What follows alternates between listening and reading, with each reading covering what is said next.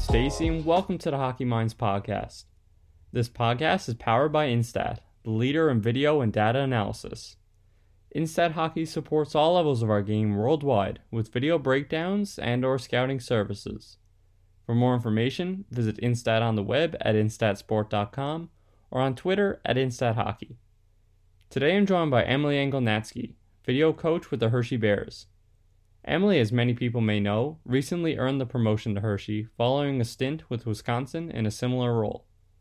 Of course, this interview was conducted prior to the move, but we wanted to highlight the promotion, and it's a testament to the work that Emily has put in from day one.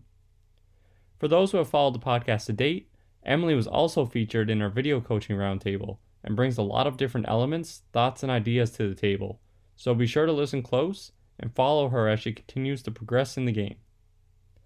Without further ado, here is Emily Angelnatsky, video coach with the Hershey Bears.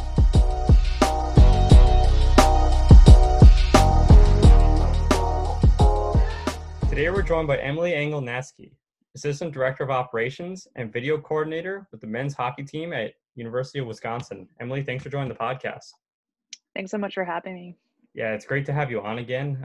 People will recognize you from the Roundtable series, which was released a little while back, but I think it's very interesting to get you on as well to just talk about your individual stories. So let's dive right into it. Maybe talk about your upbringing, touch on where you're from, and then talk about, your playing sports in your early age. Absolutely. So I grew up mostly in Colorado and Wisconsin. We moved around a little bit growing up, but primarily those are the two places that I lived. And I was just a sports nut, like growing up. I tried pretty much every sport, like soccer, baseball, softball, and I really wasn't exposed to hockey until about fifth grade. We were living in Colorado, and some of the neighbor kids were playing roller hockey. And my brother and I, who's a year older, we thought it was pretty cool. So our parents signed us up, and I pretty much fell in love and kind of became obsessed. And at that time, the Colorado Avalanche were really good. They kind of had the dream team with Joe Sakic, Peter Forsberg, Patrick Waugh, like they were just stacked. So it was a really exciting time to kind of be introduced to the sport, and that's really where I fell in love. And then we moved to Wisconsin when I was in sixth grade, and that's when I started playing ice hockey. And it kind of opened up this new world because like it was way more popular in Wisconsin than it was in Colorado. And the high school that I would have gone to had their own arena like on campus. So it was kind of eye-opening. And I just fell in love with it. Like no one else in my family played hockey. So they were kind of like, God, like this is all you talk about. You know, you just love hockey. And so I kind of just stuck with it, played in high school, played a little bit in college, and it's just been something I look forward to. Yeah, no, it's great to hear those experiences, and people might get tired of me asking that question every single time, but it's one of those things I like to hear about because a lot of times people aren't involved in hockey or they get exposed to hockey, in a situation like being around that Colorado team. I was reading about them just the other day, and the immense amount of talent that was there. It's hard not to be drawn into the sport, and then being able to play it yourself and get some experience there. It definitely would lead to something later in your career. So maybe touch on your schooling next. I know you have some experience with video and things like that. So talk about that process of your schooling and how it prepared you to work in video coaching, later down the road. Yeah, so I actually majored in film production at the University of Colorado. And mostly for people who wanted to go into, as I call it, the business, like they wanted to move to LA or New York and they wanted to make movies or they wanted to work on TV shows. So I was really kind of the only jock in my program. I would show up in like my hockey hoodie or like my hockey warm-ups, and I had to go like straight to practice right after class. So I was kind of the like odd man out, or the outlier, I would say. And I didn't know what video coaching was. I had no idea that was a career or something that I could do. But after I graduated, my coach that I had at CU was asked to be an assistant coach for the World University Games, which is kind of like a mini Winter Olympics for, I guess, amateur athletes. So they take players from U Sports and ACHA hockey in the States. And she called me and asked if I wanted to do video. And I was like, yeah, 2-3 week trip to Italy. Like, that sounds great. And looking back, I had no idea what I was doing. I just was kind of flying by the seat of my pants. But that was really kind of how I got exposed and realized that this was something that I could make a career out of. So definitely having that film background helped me understand, different aspect ratios and kind of the technical side of video.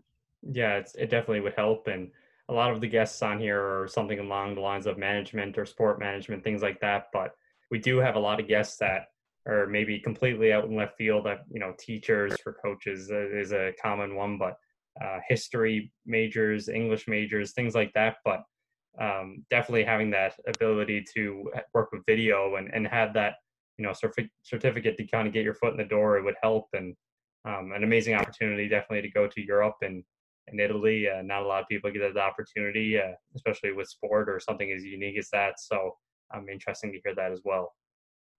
Next, I want to move into maybe some of the early experiences in sports. One of them is the game day intern with the Denver Outlaws.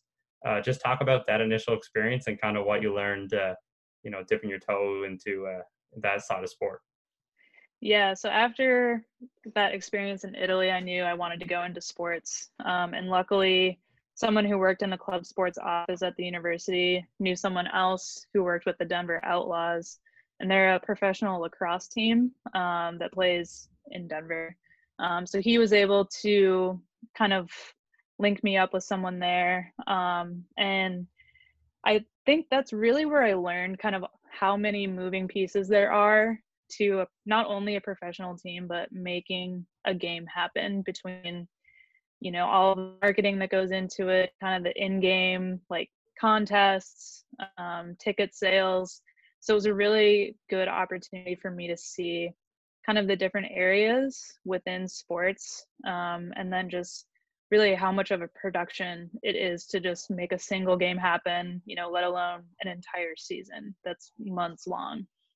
For me personally, I had an experience with the Niagara Ice Dogs. That was probably my first introduction to a team sport on that side. And it really is eye-opening to just how much, how many minor details go into a production, like you said. So for anybody that's looking for a way to get into the game and kind of open their eyes to how many opportunities they are, a game day internship is, one of those great opportunities that are out there. Right before that, and maybe you probably should have touched on it a little bit before, but you also work with the CU Sports Club. Just talk about your role there as a volunteer videographer and kind of what you learned in that role. Like I said, I wanted to kind of get into sports and kind of marry my film background with my love for sports. And the men's lacrosse team needed someone to just film their games. Someone who was in the film program had started more of a kind of production about the team that made it almost like, like Road to Stanley Cup or Quest for the Cup type of thing that was more of an inside look, which I thought was really interesting. And I kind of wanted to go into that too, but the coach just said, hey, we need someone to film our games. If you're available, that'd be great. So I, stood on a huge lift in the middle of, the field, and it was windy a lot of the time and it was terrifying as well, but it was a really good opportunity again to kind of see the production that goes into it, and also just kind of getting exposed to a different sport. Lacrosse is really big in Colorado and kind of the West Coast in general, so they're very similar to hockey. It's a very flowing sport, so it was good to kind of see how another team runs their operation and just be a really small part of that. Yeah, and like again, any opportunity to learn something new and get your hands dirty in a different area will pay dividends when those, as people like to call them, sexier positions come up, the more glamorous roles. And soon enough, that role would come. You're able to work as a volunteer video coordinator with USA Hockey. How did you find yourself working with USA Hockey, which many people would be interested in, and how was that initial experience there? Yeah, so I mentioned my club coach, Kristen Wright, who now works for USA Hockey. but kind of introduced me through that one tournament. And really, I would say it's kind of a networking. I think a lot of these opportunities come from kind of who you know, but also letting people know that you're interested in doing these things. And so I told her it was something I thought I wanted to do, and she was able to kind of get me opportunities as we went along, and they kind of started out more as not quite an intern, but pretty low level, like you're kind of doing the grunt work, filming practice, which is kind of boring, at these camps that are in the middle of nowhere. So it was a good start, and it makes you appreciate kind of, like I said, that grunt work that it's not sexy. It's kind of boring and monotonous, but it gives you a really good appreciation again for just how big of an operation it is, and everyone contributes in some sort of way. Yeah, great point to make. And another, what some people would call grunt work area, or something that gives you a bigger appreciation for things that happen on the ice, are work as an official. And we've had a couple guests. Daniel Deshane is one that talked about his role as a referee and how it helped him work as a scout. But you also had some time as an official. So talk about that role and how you kind of got into it, and then maybe some things that you learned that you now use on the other side. Yeah. So once I was done playing club hockey at CU, I wanted to stay involved in some way, and this was before I kind of knew about um, video coaching. And so the next logical thing was, well, I'll just become a referee. That way you still get to skate, you can make some extra money. And again, my old coach was a level 3 or level 4 official at that time. So she, again, was a mentor and was like, hey, I think you'd be really good at this. I was a goalie, so I saw a lot of the ice when I played. So I just got started, and it was another thing that I really, really enjoyed. It was another aspect of hockey that I got to see. And it makes you appreciate how hard it is to be an official. Especially you have 10 players on the ice at a time, and a lot of times, like in those lower levels, there's 2 officials. So it's you 2 against, 10 players and then 2 teams. So it just helped me kind of see the game differently. And as a video coach, you kind of understand the rules a little better, and maybe understand that referee mentality about why they made the calls they did or why they didn't. So it kind of gives you a different lens into the game and kind of what goes into it. Yeah, it really is something that opens your eyes. And I only played low level house league, but even the referees in that, sometimes they'd make a call, and it could just be a kid on the weekends who's looking for a little bit extra money, and you have 2 or 3 coaches, ready to tear his head off. So you get those situations where, you're able to take a step back and see the game for, at the grassroots level, how it really is. And you're able to appreciate them when referees and calls are made at the higher levels. And for someone like you as a video coach, when you're challenging calls and looking at different things, it just gives you a different approach and a different perspective on different things that happen within the game. So definitely yeah. helps you develop a thick skin as well. I think some of the hardest games were those YMCA like Saturday morning games where the coaches, like, this is what they lived for, was like Saturday morning they were coaching their kids team, and they would just give it to you like as you skated by. So it definitely, it makes you laugh, but it kind of helps you develop that thick skin where, if someone's mad at you, you're kind of like, okay, yeah, I got it, and like you can just move on. Yeah, and I think that's one of those skill sets that many people definitely benefit from at some point in their careers. But if you can develop it early on, and officiating will develop it very quickly. So definitely something that I'm sure later in your career you reap the rewards in that role as well. The next role I wanted to move into is your video coach role with USA Hockey. You've done some work with the U18 and the senior women's national team. Just talk about, again, how you kind of progressed to that stage, and walk us through some of the different roles and responsibilities that you've held working with USA Hockey at that level. So it pretty much started every summer. There's a player development camp for the girls and the boys. Usually it's U18, U16. There's different age groups. So the girls development camp is always in St. Cloud, Minnesota. And I started out just as a video coordinator, And it was that kind of lower level grunt work where we were working with, at the time, it was Nick Lorela, who was the video coach for the national team. So he kind of ran the video operation, and I would just kind of assist him and help him out. So I started doing that in 2015. I did that for a couple of summers. And then I think it was 2017, Reagan Carey, who was the GM of the women's national team at the time, pulled me aside and asked if I would be interested in working with the U18 team. And, I was honored. I was really excited. And she told me they were going to Russia that year for Worlds. And first she asked if I would be available, and I said I can make myself available. So it was a couple of years of doing kind of that grunt work. You're in the dorms for the week at camp, and it's not glamorous, but it is a lot of fun. There's a lot of good people and a lot of good coaches to work with. So just kind of slowly moved my way up. I worked with the U18s for that season, won a gold medal in Russia, which was awesome. And then, the 2018 Olympics happened. And after that, there were a lot of changes that happened on the national team side.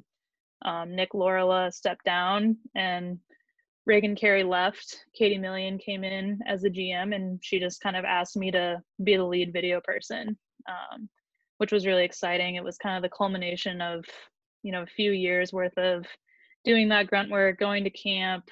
And so I kind of just started leading the video operation and asking people to join and kind of overseeing things. Yeah, it's a tremendous path and story to hear about. And again, you put in the work and you work your way up that ladder, and eventually you're rewarded. And briefly, you touched on it there, being rewarded with a championship with the U18 women at the World Championship. Maybe just talk about that experience specifically and kind of how that tournament went, and then the feeling of ultimately winning it at the end of it. It was pretty surreal. I was just thinking back a little while ago about geopolitically kind of how interesting it was to be in Russia at that time. There was, a lot of controversy between the US and Russia. So it actually was a little nerve-wracking to go over, to be completely honest. And, all of our jackets and our backpacks, there's like USA all over them. So you kind of felt a little uneasy, like, are people going to spit on us? Or are they just going to give us dirty looks? But it was just really cool to see a different country. And, it was kind of bare bones at first. It was a little eye-opening. Like when we got there was no Wi-Fi at the rink. It was just, like I said, it was very like bare bones setup. We were just kind of in like a balcony almost. I had the laptop like on my lap, just sitting in a chair. So it was a lot of fun. And I was just really impressed with that group of girls and the pressure they were under. I think they had won 4 or 5 straight gold medals. So the expectation was a gold medal. And they just, they performed like they were such a good team, and they really came together, and it was a great coaching staff. And just kind of surreal to win a gold medal. Like you go through this whole process of selecting the team, you travel however many hours it is to go, and then after a week and a half you get to see the girls with their gold medals and celebrating with their parents. So it was a really, really awesome opportunity. Yeah, and definitely one that not everybody gets to experience, but you were lucky enough once again to kind of get in there and get to see another part of the world. Like I know you said that it was maybe a little bit nerve-wracking, just some political things there, but anytime you get to travel the world and be involved in hockey and win at the national level, it's an experience that I'm sure nobody, including yourself, would pass up for anything. Yeah, and it was actually really cool. So we were in a smaller town called Dimitrov, which was probably like an hour outside of Moscow. And the first game was Russia versus Canada, and it was completely sold out. I mean, like 2,500 people. They had like cheerleaders in the stands. So, I say it was bare bones, but the Russians were really, really excited to have the tournament there, and they showed up. Every time Russia played, it was completely sold out.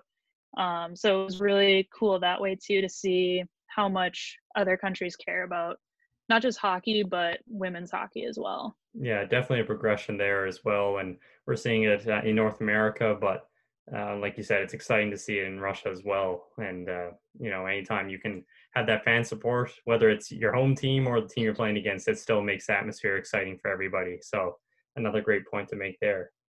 So now today you're working with Wisconsin hockey, but it was a bit of maybe a couple different positions before you getting to where you are today. So just talk about your first role as the women's basketball video coordinator and kind of the reasoning for going into that role, and what did you learn while working in basketball? So I actually had interviewed for the hockey position in the summer of 2014, and I didn't get the job, and I was super bummed. And I actually got a call a couple of months later from the director of video services and said they had a recent opening. It was with women's basketball, and he asked me if I'd be interested. And without even thinking, I was like, yes. The Wisconsin athletic department is huge. It's a really kind of renowned, it's in a renowned conference. So I kind of figured, well, it's a foot in the door. Maybe I can eventually move over to hockey. So I packed up all my stuff, moved out to Wisconsin. I didn't know much about basketball. I knew the basics. But again, it kind of gave me that appreciation, not just for another sport, but also just college athletics in general. Like the dedication that the athletes have, it's pretty much a full-time job for them. And then going to school, having to maintain certain grades, it was really eye-opening. So luckily the staff was very gentle with me. They knew I didn't know basketball, but they answered all my questions with a smile on their face. And it was really kind of a family environment, and it was perfect because it was kind of the first time I was really far away from my family. And they really just took me in and kind of prepared me for that jump to hockey. Yeah, it's definitely a benefit when you can go into a place and maybe it's a little bit unfamiliar with the basketball, as you said, but to have a staff that's willing to kind of take you along and teach you the ropes in that sport. And it definitely benefited them having you there with the video background and things like that. But again, it shows your attitude for trying new things and learning. And eventually you were able to get back into hockey, but it came first with the men's and the women's as a video hockey or hockey video coordinator. Sorry. So just talk about that in between position, and then once again the experience of working with women's hockey as well as men's hockey. Yeah, so I definitely learned a lot about time management when I was with both teams. So college hockey in the States, a lot of the time teams will play Friday and Saturday night or Saturday, Sunday. So it's usually back to back. So there were weekends where I had 4 games in about 36 hours. And it was a lot, but looking back, it was a really unique opportunity to kind of be involved with both teams. Mark Johnson is the head coach of the women's team, who's one of the most humble people you can work with, but also just such a great hockey mind. So I was really lucky to work with him and his staff, and also the men's staff, and just see different coaching styles, different styles of play. So it was a lot of work. It was a lot of stress. But I think it really gave me an appreciation for how hard, the coaches work, how much goes into, trying to help these athletes get to the next level, whatever that is. On the men's side, you want to play professionally after you're done. For the women, a lot of those players were competing for national team spots for the US and Canada. So it was really awesome to get to work with, both groups of student athletes and both coaching staffs. You're getting more experience and more repetition with the games. And I like the point you just said about the time management. I think that's one of the more, underappreciated aspects of video coaching and the video coaches that I know. And even myself, just trying to work with some of the softwares, like it is time consuming. And to think of, 4 games in 36 hours, like it blows my mind to even, try to wrap my head around that. And I'm sure at first it wasn't easy, but, you work at it and you get better as you go. And in Wisconsin, you kept going and you're able to work with the men, and it's a lot of them looking to move to the NHL and things like that. And the women, there's more opportunities coming up now, but a lot of them have national aspirations and things like that. And today you're working with the men still, but you're also the assistant director of operations. Maybe just talk about your current role, and then some of the different roles associated with your current position. Yeah, so I'm really lucky that Tony Granato, when he came in, he really saw the value of video. And for him and his staff, kind of coming from that NHL mentality where they had a video coach or more than one video coach, um, he asked a lot of me that first year when I was still with women's hockey. So he pretty much went to our administrator and said, "We need a full-time video person," and really vouched for me. So it's a really unique like position and opportunity in college sports to pretty much just be a video coach. The operations is tacked on there, but I would say probably 80% of my job is strictly video, which is right in my wheelhouse. So, which is great, and I help out wherever I can. But I try to just be really a jack of all trades. There's been some graphic design, and designing different things to send out to recruits, making pump up videos for the guys. This year, because our coaches can't travel to recruit, it's finding a lot of that scout video of different leagues and getting it to them. So it's really evolved into a lot more than just coaches video. I think everyone knows technology advances at a pretty rapid rate. So I'm always trying to see, what other teams are doing, what NHL teams are doing as well, and trying to just kind of keep pressing forward, just making sure we're never super comfortable, that there's always that push to get better or, do something differently that might help everyone out. Yeah, I think that the constant evolution and pushing for something new is something that's tied into analytics as well. Which on the roundtable we talked about that integration, and it's always good to be proactive in those areas, just because when you do take your foot off the gas and kind of get caught behind, it becomes a disadvantage. So it's great to hear that you're willing to keep everybody in motion and continue to look for new ways to learn. And we talk about that constant progression. Another area that there's a lot of constant progression is the level of play at both the NCAA and USA Hockey, especially on the women's side. So, for someone like you who has primarily been involved in those two levels, just talk about the level of play at the NCAA and women's hockey level, and just kind of what you've seen working at those levels the last few years. Yeah, I think, a lot like the NHL, the speed of the game has really picked up, and the skill level, especially I would say women's side. Just the skill that you see is, comparable to the men, and people may not believe that. But a lot of the women's game is so cerebral, and there's just so much finesse because there technically is not supposed to be physicality. So I think, it's gotten so tight in terms of competition and parity.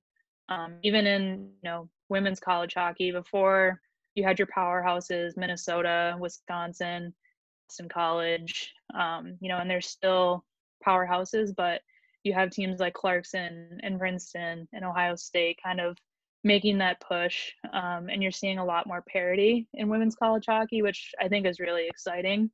And same on the men's side. You always had North Dakota, Minnesota, Boston College, Boston University. But you're seeing kind of those, traditionally smaller schools find some really elite players and put together teams that, can really compete. So, I think the competition has gotten closer, and the skill level and the speed just continues to grow. And a lot of that is just really good coaching and finding players, and just an evolution of hockey in North America, I think. Yeah, I think those are great points, and it kind of ties into, once again, you said in Russia, the fan base. You're seeing a lot more investment in these sports, and the women's leagues here in North America hopefully are going to continue to progress, and NCAA Division One all the way down Division Three. It's just constant growth, and really some outstanding hockey across the board, which I think just goes to show the level of dedication, even at the grassroots level, growing up.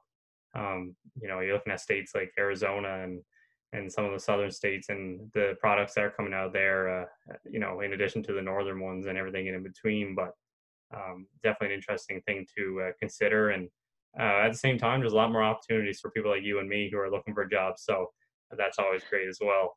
Another area where we're seeing some progression is women in hockey operations. And with you having a pretty good role there, I just wanted to talk about that topic. Maybe give your thoughts on where you're seeing the growth going in women in hockey operations roles, and maybe where you see some limitations or areas that we can look to improve, in that area of hockey. Absolutely. I always love running into other women who are working in hockey, especially with, men's teams. University of Denver has a female director of ops who's really talented.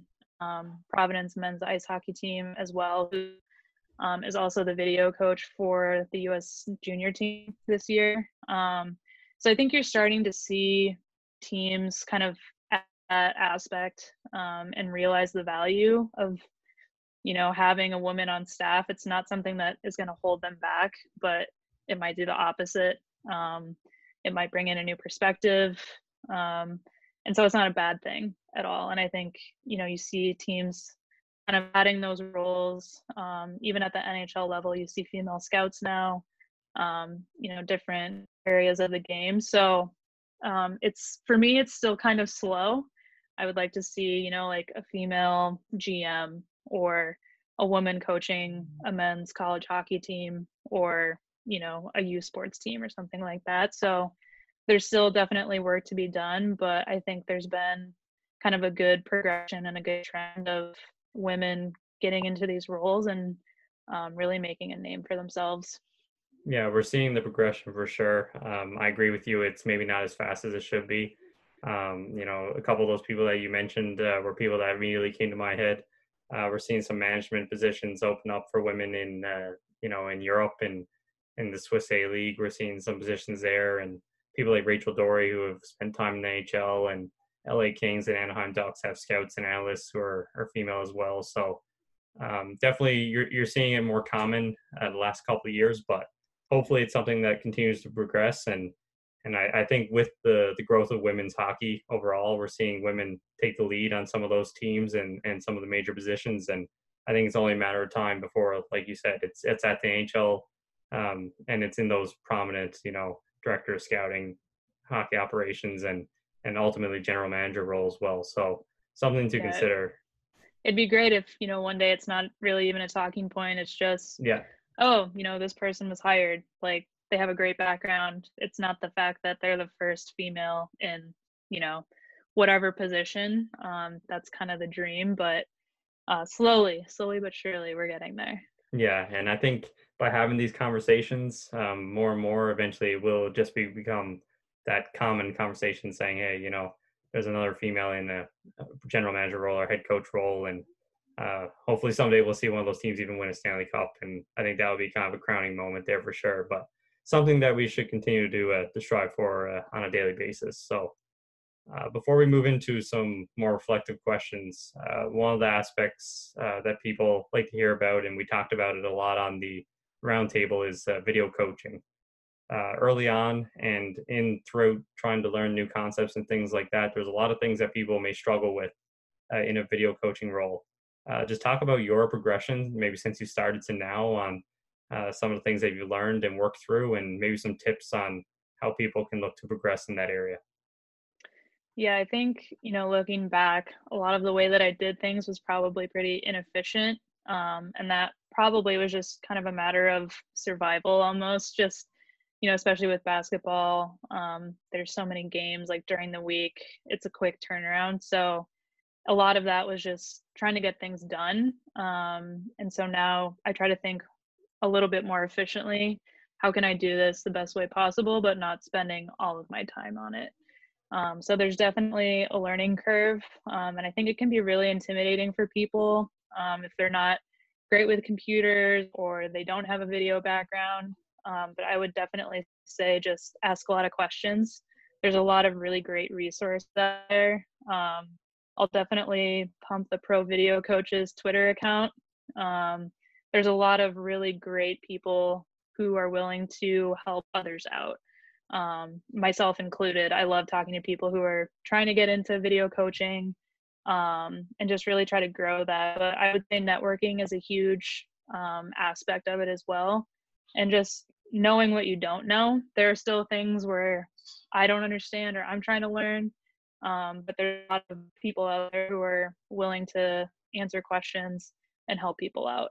Yeah, that's a great point to make, and that ability to understand that maybe you have limitations here and to work towards those things, I think that is more beneficial sometimes than just being good at everything you do, because that way you discover new things about yourself, and by having those conversations, you realize something new and maybe an area that you previously thought you were, as proficient as can be. That's definitely an aspect of analytics that I learn, almost every single day. So a great point for people to take into consideration, especially in the area of video coaching.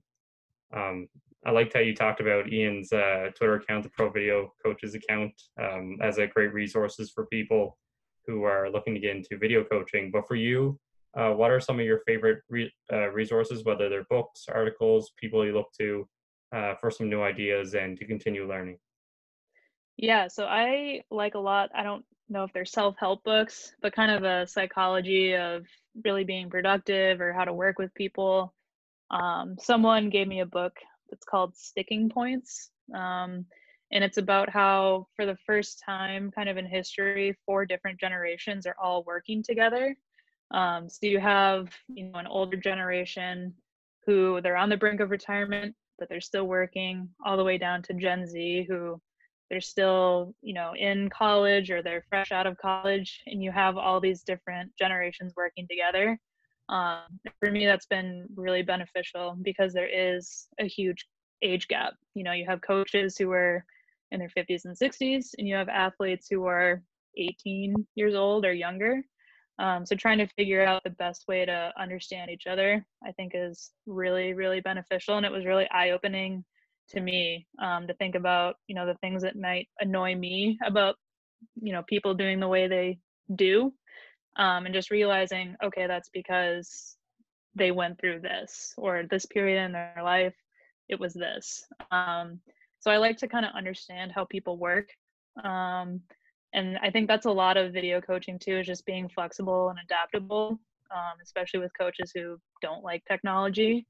So I think that's really interesting. But just like I said, asking questions a lot of the time, meeting people on social media who, are also video coaches, not just hockey, but other sports as well. So just kind of that, again, that networking aspect, social media, and kind of using it as a tool. Yeah, definitely has a number of great points there. And one of the things that come up very often are a lot of sports books and things like that when that question's asked. But a lot of times it's just books on things like you said, working with different generations and leadership and just working as a team, like these, like you said, philosophy books kind of thing. They have a lot of takeaways that you can really tie into sport, and especially in a role with video coaching where you are working with people who are great with video, and then some people who, would be totally fine just staying away from it. So when you take all those people into consideration and work on that flexibility, sometimes it's good to have that knowledge and different mindset for approaching those situations. But networking was definitely one of those things that you said is very beneficial. And a lot of times through that networking, you learn about some mentors and you get to have relationships with those people. So for your career to date, just talk about some of your mentors and maybe name some lessons and different things that they've taught you throughout your career. Absolutely. So I mentioned her before, but Kristen Wright, who was my club hockey coach at CU Boulder, she now works with USA Hockey, but she's known me since I was a freshman in college, 18 years old, kind of eyes wide open. And she's really kind of helped me focus in, and really helped push me, not only, as a player, but once I was done with college, and kind of helping me meet those people who would help me along the way. Kind of throwing my name in the hat for a lot of things with USA Hockey. And it's been really fun to kind of see where she's gone with her career. She actually was a lawyer for a short time. She was in law school when she coached our team of misfits, as I like to call us. So she has, a really good mind, and she's always there if I have questions or if I need career advice as well. So she's definitely someone I always go to.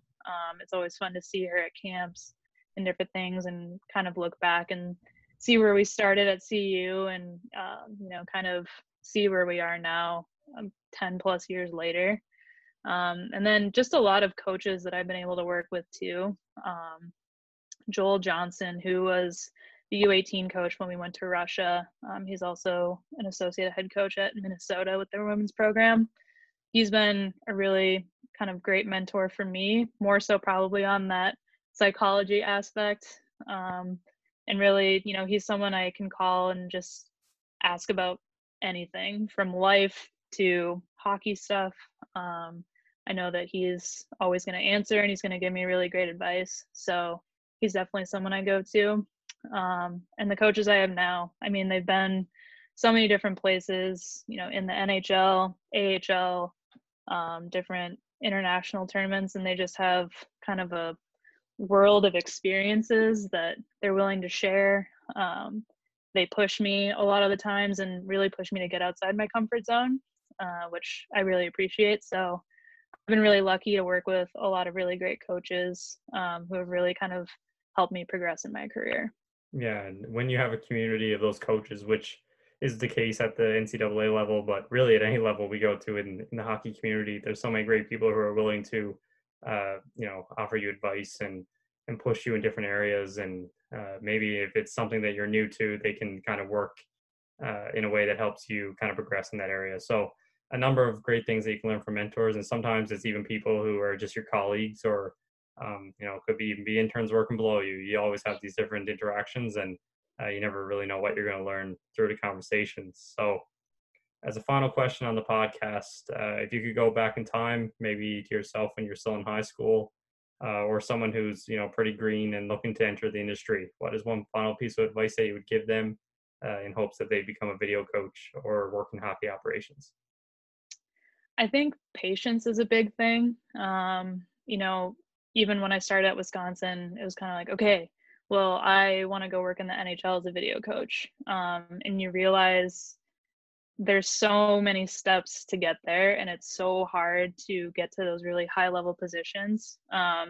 So I think just having patience, and that doesn't mean that you can't dream big and work towards those dreams, but realize there's a lot of learning to do in between, and really kind of being a sponge and taking those lessons and listening to people who have either been there or know people who have been there, like coaches who have played or coached abroad. Ask them questions, ask them stories. There's always something to learn. So just be a sponge, be patient, and just work hard. It's not an easy job. It can be a grind during the season. So just making sure, you stay in touch with those dreams and realize like you get to work in hockey and it's not easy, but it's fun, and just stick with it. Yeah. And anytime you get to work in a game like this, it's really a dream come true. And if you treat every level like your NHL and kind of work at it that way, eventually good things will come and you'll be able to progress while having fun, along the way. So Emily, I just want to once again thank you for joining us for the second time on the podcast and sharing your career this time around. Learned a lot through your experiences, and I'm sure there's a lot more to come for you. So I'd just like to wish you all the best moving forward. All right. Thank you so much for having me. All right. Thank you. Take care.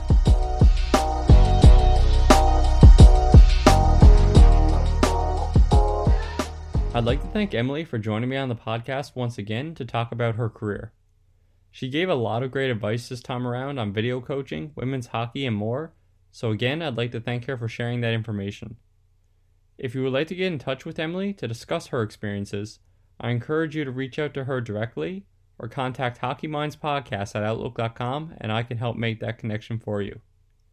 Next on the podcast, I'll be joined by Chris DePiero, former OHL team executive and former NHL amateur scout.